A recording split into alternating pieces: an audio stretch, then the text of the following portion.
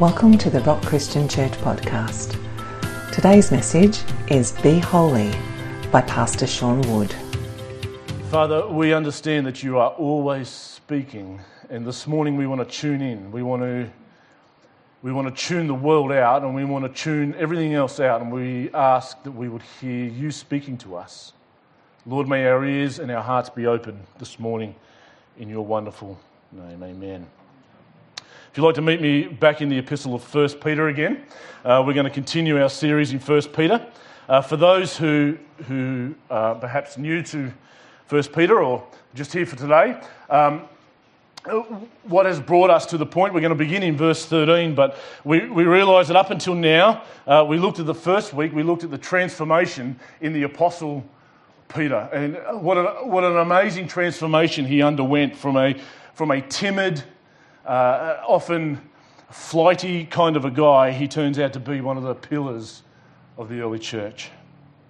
We saw that in the first two verses of 1 Peter, there's some words there that quite often we tend to trip over. Words like foreknowledge, words like sanctification and elect. And we had a look at what that means and how God deliberately chooses to chase after us. And he has predestined a place for us, every one of us, to occupy. And then, of course, last time we looked at down to verse 13 where Peter explains both our identity and our position in Christ. What a wonderful salvation it is that we have. He highlights that we all undergo various trials. That word various is very important, as we learned. We all undergo various trials, but there is deep purpose in suffering. At times, if I did a quick poll here this morning and said, is anybody been through some kinds of trials or affliction? I'm sure most hands would go up. And Paul says, you know what? To suffering Christians, and he's writing to Christians that are under increasing pressure, he says there's great purpose in everything that's happening. And the purpose is the tested genuineness of our faith. Now Peter wants to continue, and there is a response that we each must make to this. He finishes off this section explaining this glorious salvation that the angels long to look into and that the prophets had predicted from long ago. And now we come to our response because we get to the word therefore. And every time we get to the word therefore, we have to pause long enough to ask what it is there for. And let's have a look at that this morning. Has anybody ever watched the show, there's a pawnbroker show, what's that, Pawn Stars? Yeah, I have to clarify that it's a pawnbroking show. It's about a shop in Las Vegas that has stuff that people buy and sell. But it's interesting, I remember watching, and this happens quite a lot, they highlight these particular kind of items, but I remember this dude brings in this guitar, and I don't know much about guitars, but I know this. This guitar looked like it had been around the block. It was an old beat-up piece of crap in my eyes, and this guy brings it in and he's carrying it like it's a baby, this is a precious guitar. I can't even remember the brand, but he brings it up to the counter and he gently lays it on the counter and he says to the guy, he says, this guitar, he's got a photo to prove it, and he says, this guitar was played by Jimi Hendrix. And I was struggling to know who even Jimi Hendrix was. And then he says, see, look here, it was signed by Jimi Hendrix. And he says, this has been passed down. One member of my family brought it and it's been passed down to me and I want to sell this guitar. And the guy behind the counter says, I've got to call somebody in to verify this. He said, because if this is right, if this is a guitar that Jimi Hendrix played, and if that is his signature, he says, we're talking over $100,000. I still have a mark on my chin where I had to pick it up off the ground and think, how could this guitar possibly be worth $100,000? Of course, the flip side was he said, what if it's not? We're talking a maximum of $2,000. Well, that's a big difference. I wouldn't even give you $2,000 for that guitar. So they call somebody in who comes and says very quickly, it's a guitar similar to what Jimi Hendrix played, but that's not his signature. Bow. The interesting thing was, when I looked at that, I thought, that's just a beat-up ordinary guitar, but it had immense significance and immense value, and it was considered to be immensely special, not because of anything that laid in the guitar, but because of who had touched it. Today I want to have a look at holiness, and when we speak about what it means to be holy and what holiness is, it could conjure up many things in our lives, but let me sum it up and paraphrase it for you. Holiness is really the mark of who it is that has touched you and whose signature it is perhaps that you bear. We'll have a look at more of it as we go along. Peter's got some stuff to say before we get to that, but as we start in verse 13, he says, "Therefore, preparing your minds for action." And if you read that in the original Greek, you still won't understand what Peter's talking about, because in the original Greek it says, "Gird up the loins of your mind." In ancient times, everybody knew exactly what Peter was talking about, because in the first century, everybody wore robes.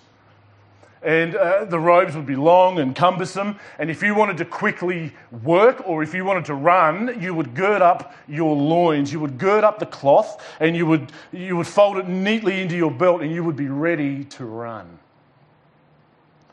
And Peter's talking to Christians that are suffering. Peter's talking to Christians that are under increasing pressure. And he says the biggest response to this wonderful salvation is we need to be a people who gird up the loins of our minds. The best way that we could possibly understand that today is the phrase perhaps "on your marks." You ever watched an Olympic event, a track event? You know, all the athletes come down and they're shaking their legs and everything's cool, you know. Everything's fine until somebody says "on your marks." Something changes in these guys all of a sudden. You know, you begin to see them sweat. The steroids are pouring out of the pores of their arms. And, that's only in China and Germany. No, it's not. But, you know, these guys go from relaxed to intently focused simply because somebody says "on your marks." And what Peter is saying to these guys is, you guys need to get intently focused here. You need to pick up the slop of what you're thinking and your worldviews and stuff, which we've looked at. And you need to gird up the loins of your mind, and you need to be ready for action. Preparing your mind for action. C.H. Spurgeon, I had to slip this one in, Earl, before you head back to Lagana. C.H. Spurgeon says, "Do not give way to the world. We are to gird up our loins and contend with the world." When Peter uses the word mind, he's not talking about trimming the physical. He's not talking about brain surgery. It's a waste of time for me. There's nothing to operate on. He is talking about what it is that we think through and over. This is about what it is that grabs our attention. What is it that grabs your focus? We'll look at that more as we go along. I want to continue because I really want to press home this point with what Peter says next. Preparing your minds for action and being sober-minded. And I love the way Paul does this, because what's the opposite to being sober? It's, of course, being intoxicated. And we think that what we think and how it is and where our attention and focus is has no bearing on our lives. But who knows that if you go and drink a huge amount of alcohol, that's going to have an effect on your body. All because of the effect it has on your mind. And what Peter's saying to these guys is, you guys need to be sober-minded. You need to be self-disciplined. It's a self-disciplined in the way that we think. It's self-disciplined in our attitudes. Our attitudes towards God, our attitudes towards each other. There is a self-disciplined approach. It's self-disciplined in worldview. Everybody actually has a worldview, do they not, Stu? Everybody has a worldview. Our lives are orientated and governed by the way that we see the world. And the world around us would love you to view it the same as they do. Be sober-minded, be disciplined in our attitudes, be disciplined in our thoughts. C.H. Spurgeon cuts to the heart when he says our thoughts are as speech before God, and I wonder what it is we say sometimes.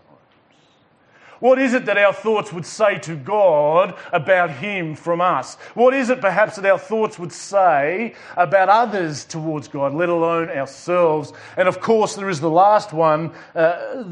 We need to be self-disciplined in our doctrine. If you read the epistles, you will find there were two major threats to the early church. First one was suffering, persecution, and affliction. The second one was false teaching. And in over 2,000 years, nothing's changed. Nothing's changed.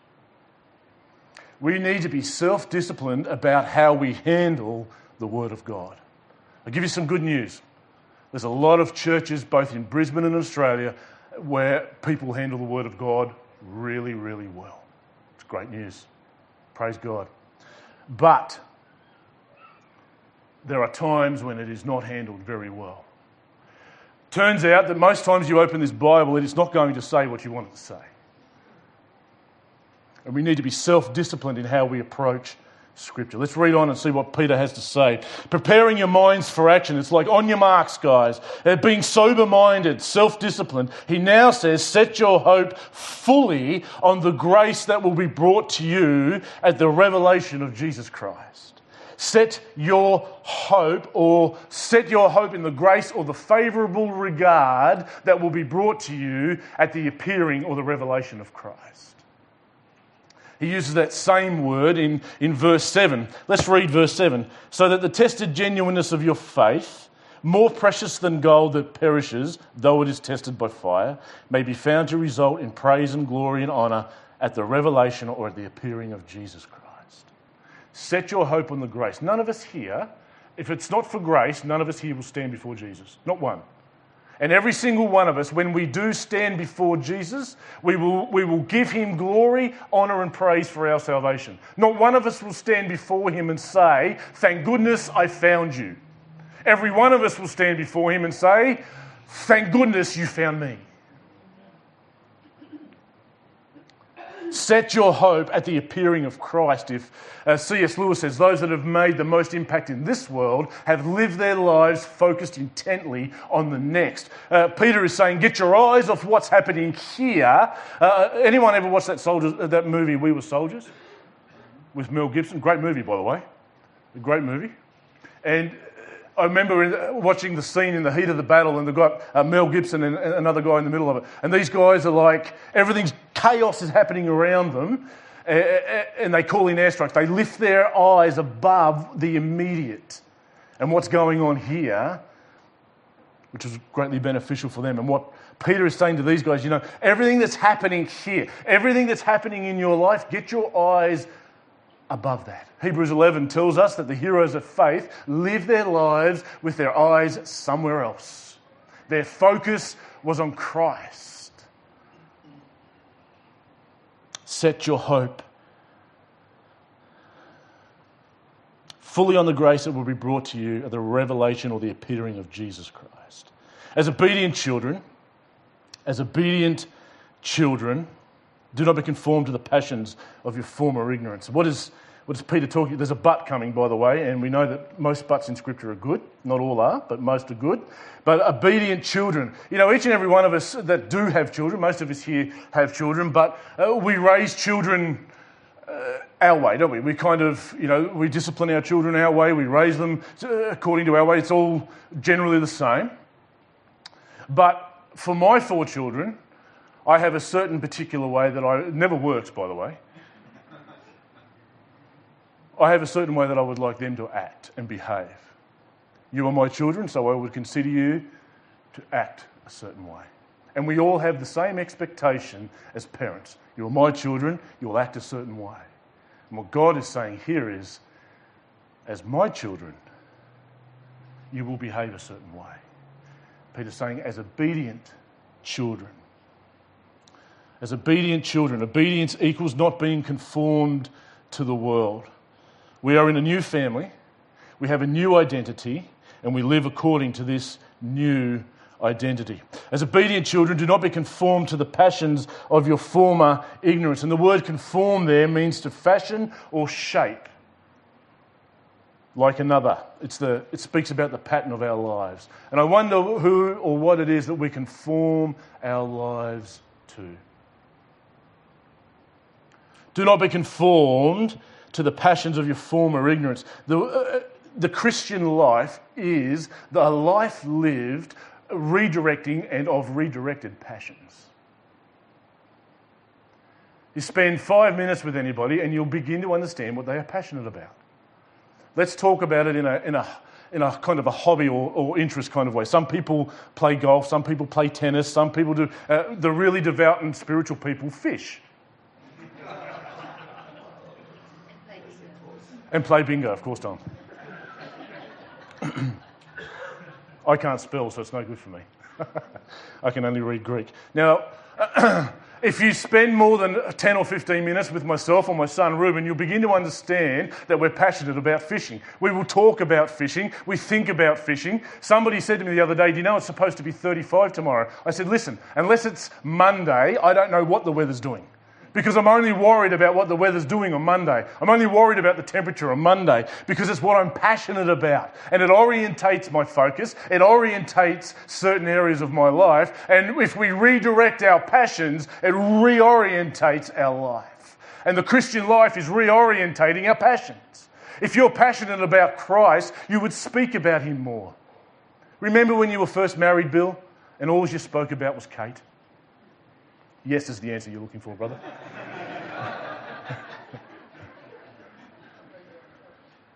It's the same in our relationship with Christ. As obedient children, do not be conformed to the passions of your former ignorance, but Peter now offers a stark contrast. This is the life you used to live, but there's a but. Everyone's got a but. Not all of them we want to know about, but this one we do.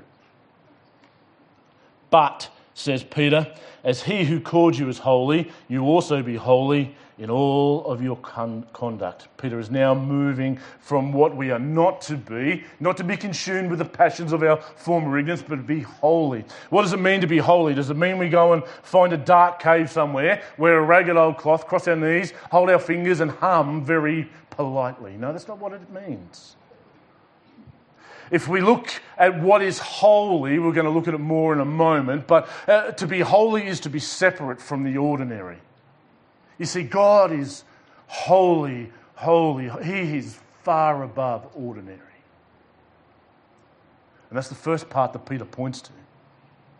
As he is holy, as God is holy, he is so far separate. Remember the Israelites? They come out of Egypt. They've seen the great hand of God working as they walk through the sea. They get out into the wilderness. They come to Mount Sinai. God comes down on the mountain and there's thunder and lightning. And they say, Moses, you go on up there, son. We'll stay here. What about Isaiah, the prophet? He says, in the year that King Uzziah died, I saw the Lord. And the train of his robe filled the temple. What's Isaiah's reaction? I'm a man of unclean lips. Can I tell you, the closer you get to God, the more your sin will become evident. It just comes to the surface. Have a look at Peter in the boat. Now, all the disciples are in the boat, but Peter's the one that gets it. They haul in the big, huge load of fish, and Peter, all of a sudden, Peter gets it. You're not ordinary, Jesus. You're far above ordinary. And he says, away from me, O Lord, for I am a sinful man. John, the apostle, spends 3.5 years with Jesus. And in the book of Revelation, he says, I heard a voice behind me and I turned to look because he didn't recognize the voice. And when he saw the appearance of Christ, it was that glorious. He was struggling and clambering for English words. He said that his hair was like wool. He said that his eyes were like burning flames. That's all the English that he had. And then he says, I fell down as a dead man. We read the Gospels and we paint a picture of Christ with long blonde hair and blue eyes. That's not the picture that we will see when we see him in all his glory. He is holy. Peter goes on to say that as he is holy, we also should be holy. And holiness is not about what we do not do anymore. It's about who we live close to.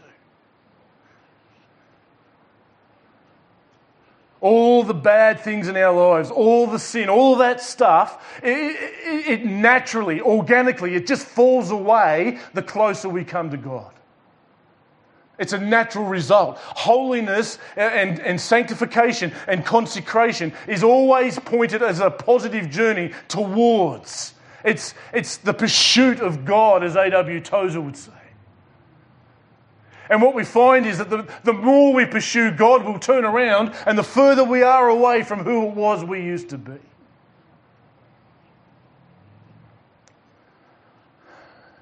It is separation from sin, but it is the adamant pursuit of God. C.H. Spurgeon says, if you think you can walk in holiness without keeping up perpetual fellowship with Christ, you have made a great mistake. If you would be holy, you must live close to Jesus. What's a way to sum up holiness? To be holy means the adamant and diligent pursuit of God displayed in the fruit of a life with redirected passions.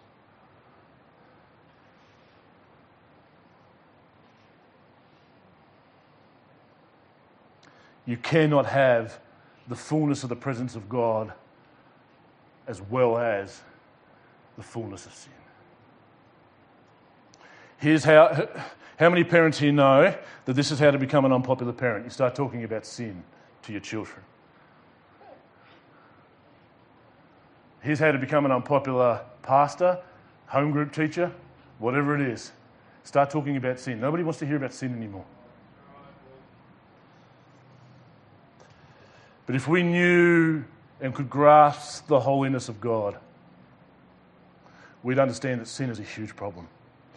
Next week, we're going to look at the word ransomed and what it cost for Jesus to deal with that. Huge. I want to digress briefly and talk about the temple. And I could preach for 12 months on the temple and the Old Testament imagery in the temple. But I want to touch on briefly Basically, I want to overarch the temple and bring it into the New Testament. The temple in the Old Testament, you might ask the question, why? What's the go with the temple? Why? What was it all about? N.T. Wright says, the overarching theme of the temple is a place where both heaven and earth can meet. It was a place where people could meet with God. It was a place where you could worship God, yes, but it was a place where heaven and earth would meet. The temple in those days was nothing more than a building. Have you noticed that? Read about when Solomon builds the temple. It's just bricks and mortar. What makes the temple special is when God comes down. God inhabited the Old Testament temple when it was dedicated and consecrated, not before. They lost count of the animals they sacrificed in the process. What we don't know, perhaps, is how often the temple did not even have God in it. We're going to get to how this applies to us in a moment. But if you read the book of Jeremiah, you will read, and if you spend 5 minutes at Lagana, and you don't know the word Jeremiah, there's something wrong. But what we see in the book of Jeremiah is they were going about all the routines. Out on the steps, they're offering the sacrifices. The priests are all dressed the way they should be. They walk into the temple, and everything's flowing how it should be. But when you peel back the curtain where God's supposed to be, it's full of idols. There's no God there. And it's a warning that we should all take. God will not inhabit any place that he is not deeply honoured. The distance between the outer court in the temple and the most holy place was a distance that was only able to be overcome by a process of consecration. Sin was a big problem then. Sin is a big problem now.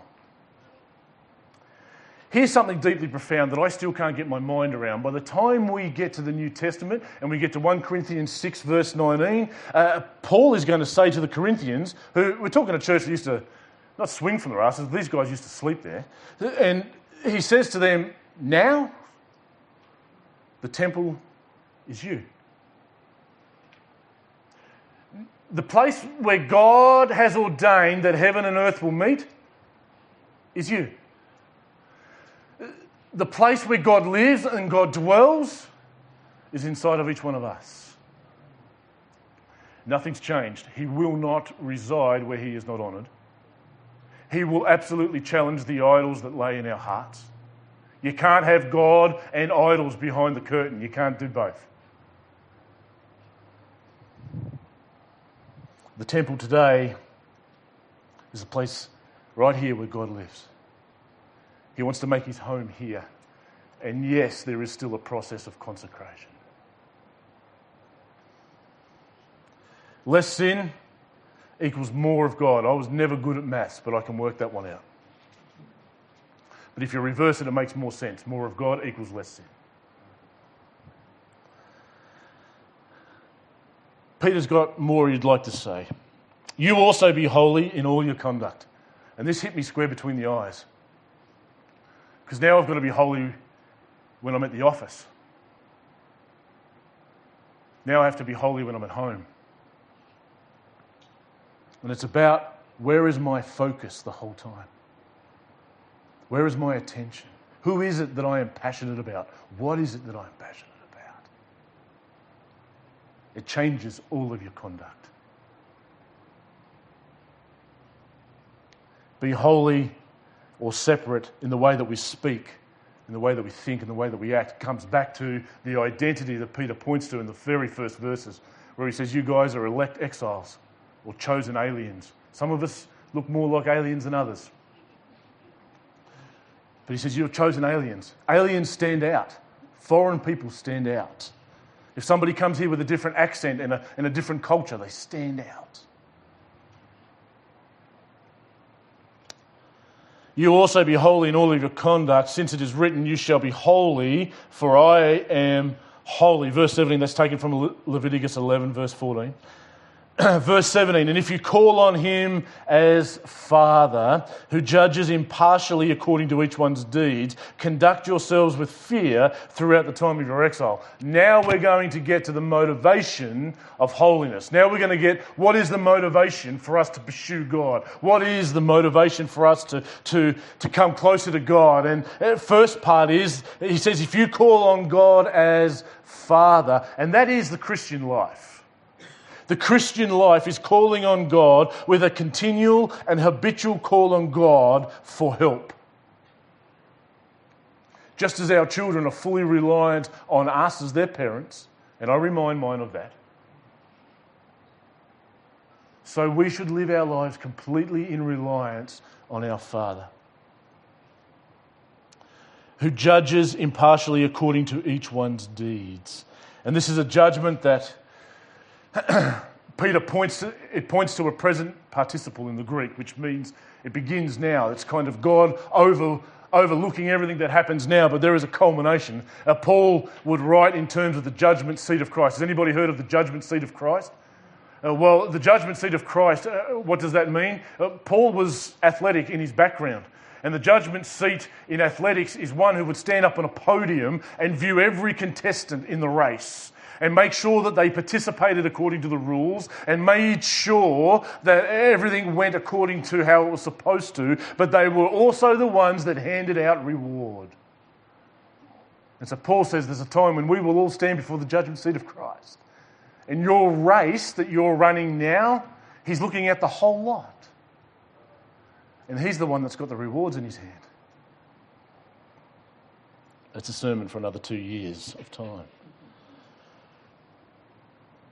Who judges impartially according to each one's deeds. Conduct yourselves with fear. I want to bring this to a close now as we come down to the end. It says, conduct yourselves with fear throughout the time of your exile, which is now. The application is right here and right now. And what does Peter mean by conduct yourselves with fear? Does this mean that we cringe and we hide away from God? That's not the fear that he's talking about. The fear that Peter is talking about is a deep reverence and awe and respect for God. For those that are following through the Rock Reflections, you will understand that Proverbs talks a lot about the fear of God. The fear of the Lord is the beginning of wisdom. The fear of the Lord is the beginning of knowledge. Friendship is reserved for those who fear God. Friendship with God is reserved with those who fear God. So what does it mean to fear God? What does that look like in our lives? I'm going to give us a fleshly example in a moment from Scripture, but I want to come back to the wonderful analogy that Tim Keller uses. And I can't get past this analogy. Tim Keller says it's not being afraid of God doing something to us, but it is a reverence for him. So we might be afraid of somebody harming us, but imagine for a moment I came to you and we were 16 flights of stairs up, no elevator, and I handed you a rare Chinese vase from some dynasty that I can't even mention. And I give you this vase and say, I need you to go down to the lobby at the base floor and hand it to somebody that's standing there waiting. And I tell you to be careful because this vase is priceless. Can't be replaced. Who knows that you would take every step very cautiously and very carefully. Not because you're afraid that vase will hurt you, but because you're afraid you might hurt the vase. That's what the fear of the Lord looks like. Every step of our life taken very cautiously and with deep respect because we don't want to offend God. Who knows that if, same scenario, 16 flights up, I toss you an old clay pot and say, run that down to the bottom for you. Who knows that you'll sling it over your shoulder and you'll jump 3 stairs every time you're going down because you don't have any consideration for what it is. The fear of the Lord is the value that we personally place upon him. And can I tell you, the more you fear God, the less you sin. You wouldn't dare. The closer you come to God, the more you understand his presence, the closer you live with him, you wouldn't dare. Peter encourages each and every one of us to be holy. I want to give you an example now as I ask the worship team if they come up ready for the last song. I want to give you the example of Joseph from Genesis. I love the story of Joseph. What's the first lesson we learn about Joseph? If God gives you a dream, keep it to yourself for a little while. The second thing we learn is that, you know what, sometimes bad things happen to good people, which is why we spend a fair bit of time in Ecclesiastes. But the story of Joseph, of course, we know he has a dream, he shares it with his brothers, they become jealous, they want to get rid of him, the opportunity comes, and it was only because of Reuben that they didn't kill him. And I remind Reuben of that when it comes to his brothers. But they chucked him into a hole and he's sold into slavery. I mean, are things getting any worse here? I mean, he's a guy that loves God. He's in covenant with God. Him and his whole family are in covenant with God. He's put into a hole. He's away from his family. He's been forsaken by his brothers. Now he's in Egypt, a place that he's never been to before. He's a slave in Egypt. There's no hope that he will ever be released from this slavery. And he's working for a hard master. And then on top of that, Potiphar goes away. And Potiphar's wife, who history would tell us would have the reputation of being reasonably good looking, Potiphar's wife decides that she will attempt to seduce Joseph. Most people might look at that and go, well, you've earned it, son. Of course, you would be excused for doing whatever it is that you want to do. But I love the response of Joseph. You know, here's what Joseph didn't say. Joseph did not say to her, how could I do this thing and offend Potiphar? No, that's not what he said. Joseph didn't say, I couldn't possibly do that in case my father ever found out. That's not what he said. Joseph says to Potiphar's wife, how could I possibly consider doing this thing and sin against God? Here's a guy that's been had a rough time of it. He's probably wondering where God is in all of this. But he says, you know what? I value God so much, I wouldn't dare. Fast forward to the end and we see God's purposes, don't we? If it wasn't for Joseph becoming the prime minister of Egypt, then Israel would have starved in a famine that struck the land. We wouldn't have had Israel. And Joseph says to his brothers, after their dad had died and they're wondering whether Joseph is going to now take revenge on them, he says, you know what? He says, all of this you meant for evil against me, but God meant it for good. He never lost sight of God in all that happened to him. That's what the fear of the Lord looks like. When nobody's watching, when nobody else is going to find out, what is our response? Let's pray. Father, I thank you that each and every one of us in this room bear both your mark and your signature. Next week we will look at how much value you place on each and every one of us, that you would send your Son. I'm so thankful for Jesus. I'm so thankful that you desire to live inside of us and to make us your home. Lord, I pray that each and every one of us would live in the fear, in the reverential respect for the Creator of the universe, and that our lives would reflect that fear and that reverence. In your wonderful name I pray. Thanks for listening to the Rock Christian Church podcast. To be notified when the next episode is available, subscribe on our website at therock.org.au. You can also connect with us on Facebook at The Rock Christian Church. We hope you have been blessed today, and we look forward to you joining us for our next episode.